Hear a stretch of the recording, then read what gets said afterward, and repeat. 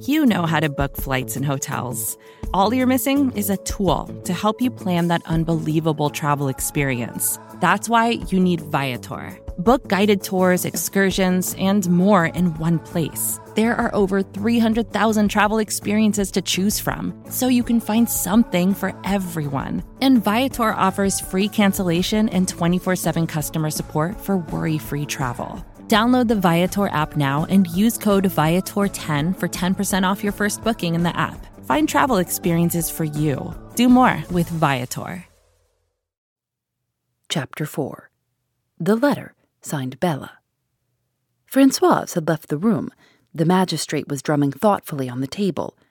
"Monsieur Bex," he said at length, "here we have directly conflicting testimony. Which are we to believe, Françoise or Denise?" "Denise," said the commissary decidedly. "It was she who let the visitor in. Françoise is old and obstinate, and has evidently taken a dislike to Madame de Breuil. Besides, our own knowledge tends to show that Renaud was entangled with another woman." "Tiens," cried Monsieur Hottet, "we have forgotten to inform Monsieur Poirot of that." He searched amongst the papers on the table and finally handed the one he was in search of to my friend. "This letter, Monsieur Poirot, we found in the pocket of the dead man's overcoat." Poirot took it and unfolded it.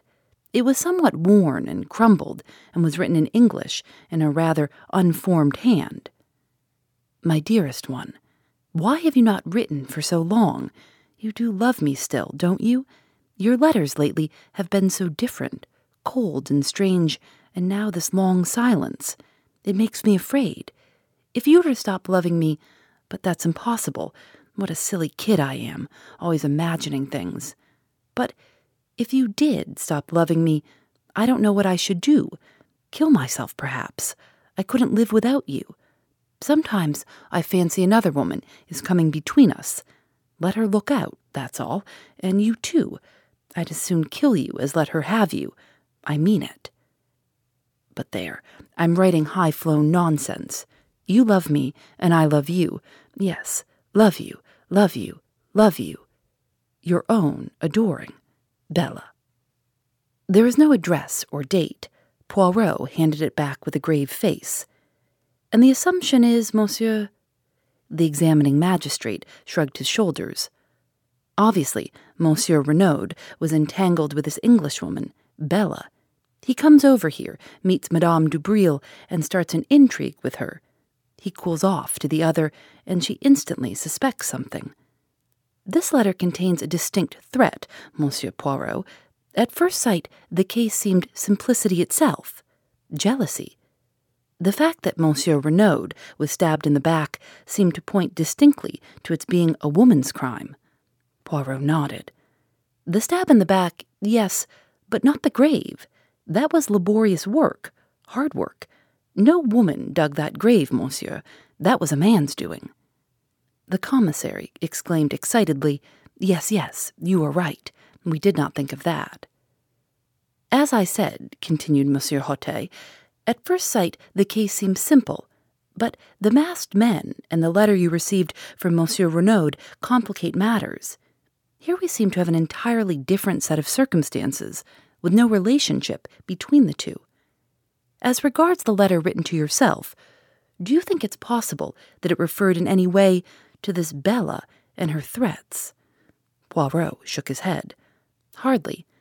A man like Monsieur Renaud, who has led an adventurous life in out-of-the-way places, would not be likely to ask for protection against a woman." The examining magistrate nodded his head emphatically. "My view, exactly.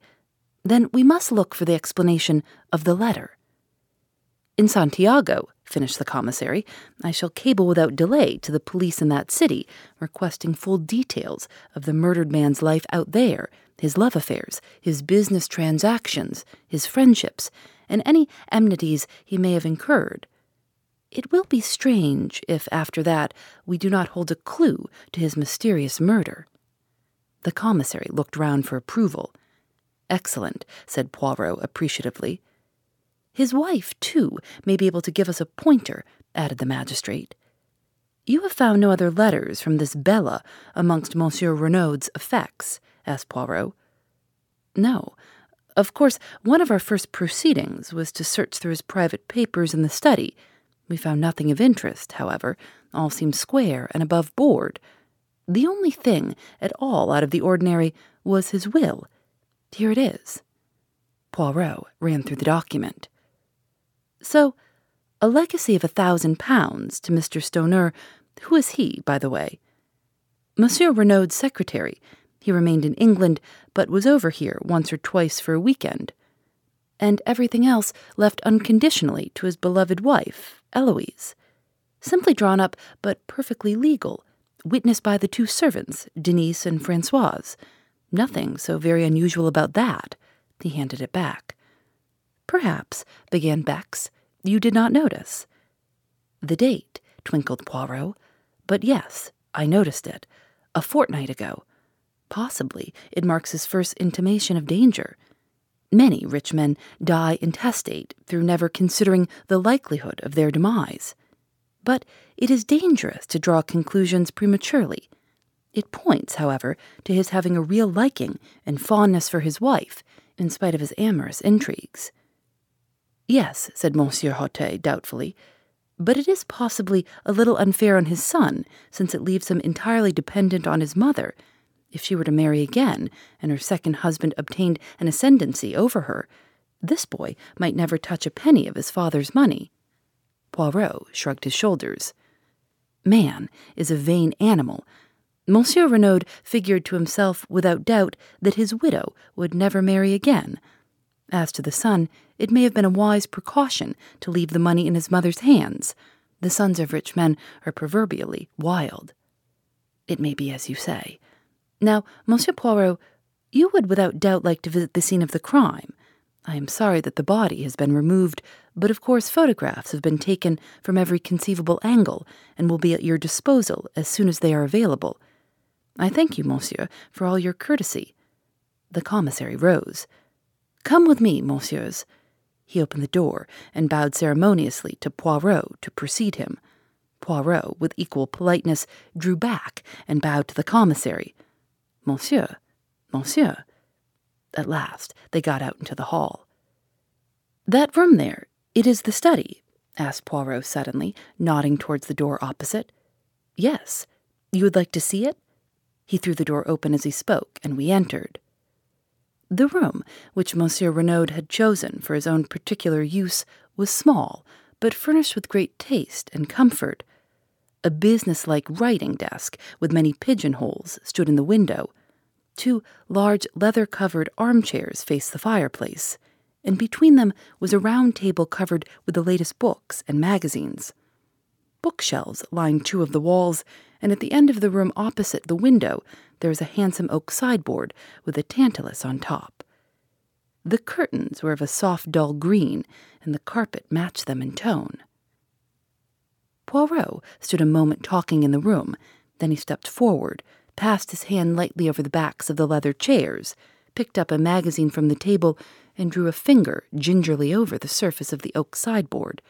His face expressed complete approval. No dust? I asked with a smile. He beamed on me, appreciative of my knowledge of his peculiarities. Not a particle, mon ami, and for once, perhaps, it is a pity. His sharp bird-like eyes darted here and there. Ah, he remarked suddenly, with an intonation of relief. The hearth-rug is crooked, and he bent down to straighten it. Suddenly, he uttered an exclamation and rose. In his hand, he held a small fragment of paper. In France, as in England, he remarked, the domestics omit to sweep under the mats. Bex took the fragment from him, and I came closer to examine it. You recognize it, Hastings? I shook my head, puzzled, and yet that particular shade of pink paper was very familiar. The commissary's mental processes were quicker than mine. A fragment of a check, he exclaimed. The piece of paper was roughly about 2 inches square. On it was written in ink the word Duveen. Bien, said Bex. This check was payable to or drawn by one named Duveen. The former, I fancy, said Poirot, for, if I am not mistaken, The handwriting is that of Monsieur Renaud. That was soon established by comparing it with a memorandum from the desk. "Dear me," murmured the commissary with a crestfallen air, "I really cannot imagine how I came to overlook this." Poirot laughed. "The moral of that is, always look under the mats. My friend Hastings here will tell you that anything in the least crooked is a torment to me. As soon as I saw that the hearth rug was out of the straight, I said to myself, tiens, the leg of the chair caught it in being pushed back. Possibly there may be something beneath it which the good Françoise overlooked." Françoise? Or Denise, or Leonie, whoever did this room. Since there is no dust, the room must have been done this morning. I reconstruct the incident like this. Yesterday, possibly last night, Monsieur Renaud drew a cheque to the order of someone named Duveen. Afterwards it was torn up and scattered on the floor. This morning, but Monsieur Bex was already pulling impatiently at the bell. Françoise answered it. Yes, there had been a lot of pieces of paper on the floor. What had she done with them? Put them in the kitchen stove, of course. What else? With a gesture of despair, Bex dismissed her. Then, his face lightening, he ran to the desk.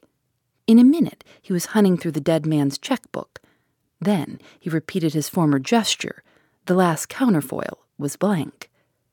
"Courage," cried Poirot, clapping him on the back. "Without doubt, Madame Renaud will be able to tell us all about this mysterious person named Duveen."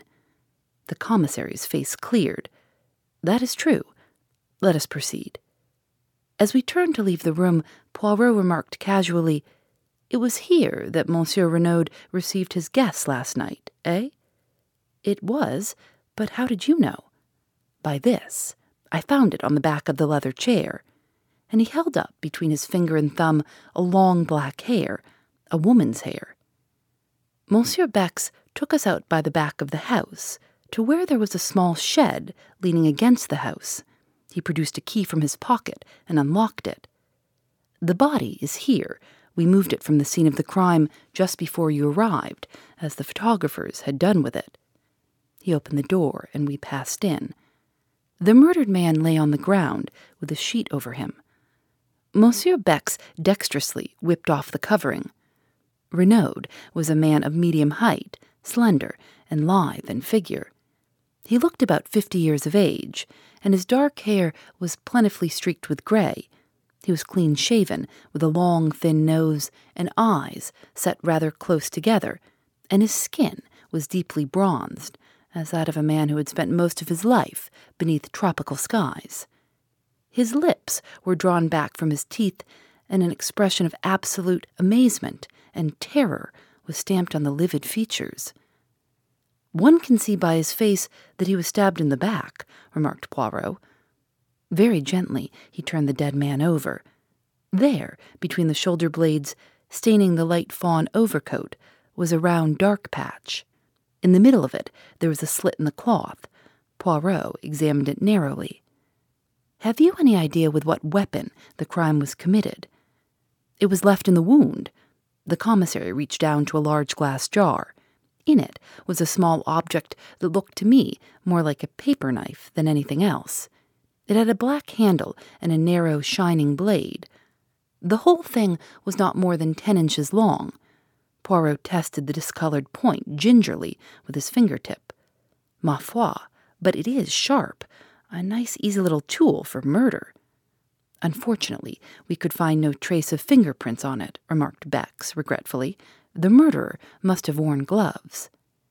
"Of course he did," said Poirot contemptuously. "Even in Santiago they know enough for that. The veriest amateur of an English mise knows it, thanks to the publicity the Bertillon system has been given in the press. All the same, it interests me very much that there were no fingerprints. It is so amazingly simple to leave the fingerprints on someone else, and then the police are happy." He shook his head. "I very much fear our criminal is not a man of method. Either that, or he was pressed for time. But we shall see." He let the body fall back into its original position. "He wore only underclothes under his overcoat, I see," he remarked. "Yes. The examining magistrate thinks that is rather a curious point. At this minute there was a tap on the door, which Bex had closed after him. He strode forward and opened it. Francoise was there. She endeavored to peep in with ghoulish curiosity. "Well, what is it?" demanded Bex impatiently. "Madame, she sends a message that she is much recovered and is quite ready to receive the examining magistrate." "Good," said Monsieur Bex briskly. "Tell Monsieur Hautet and say that we will come at once." Poirot lingered a moment, looking back towards the body. I thought for a moment that he was going to apostrophize it, to declare aloud his determination never to rest till he had discovered the murderer. But when he spoke, it was tamely and awkwardly, and his comment was ludicrously inappropriate to the solemnity of the moment. "He wore his overcoat very long," he said constrainedly. This reading comes with the kind permission of Agatha Christie Limited. Phoebe Reads a Mystery is recorded in the studios of North Carolina Public Radio, WUNC.